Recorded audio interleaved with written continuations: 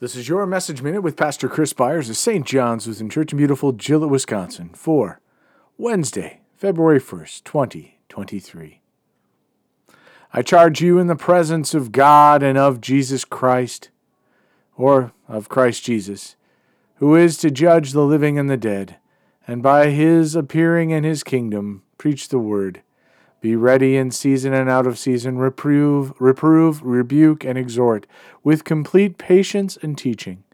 For the time is coming when people will not endure sound teaching, but having itching ears, they will accumulate for themselves teachers to suit their own passions, and will turn away from listening to the truth and wander off into myths.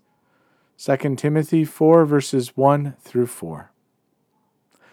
As a preacher of the world, these words pierce my very soul. I pray, let me not be a preacher that tickles the ears of those who hear me and cause them to continue to pursue the passions of this world that lead to death. I pray that the word of life come from my lips, and that souls walking in pathways of death hear them and turn away. It's easy to preach self-help and self-assurance, but often what is needed is a piercing word that brings one into the embrace of Jesus. I have warmed of wolves and been eaten by them and spit out into the world, but you, Lord, have lifted me up.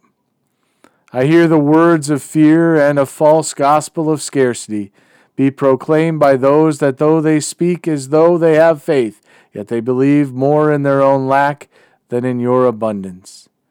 We have those that proclaim a new gospel that says what you call sin is a blessing, and those that profess anything against it are sinners.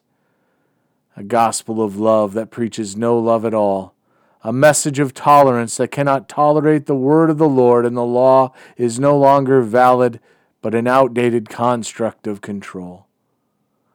Lord, help us not to fall into such lies and deceit, but seek you out and desire to stand firmly in your truth.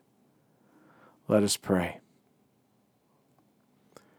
We thank you, our Heavenly Father, through Jesus Christ, your dear Son, that you have kept us this night from all harm and danger.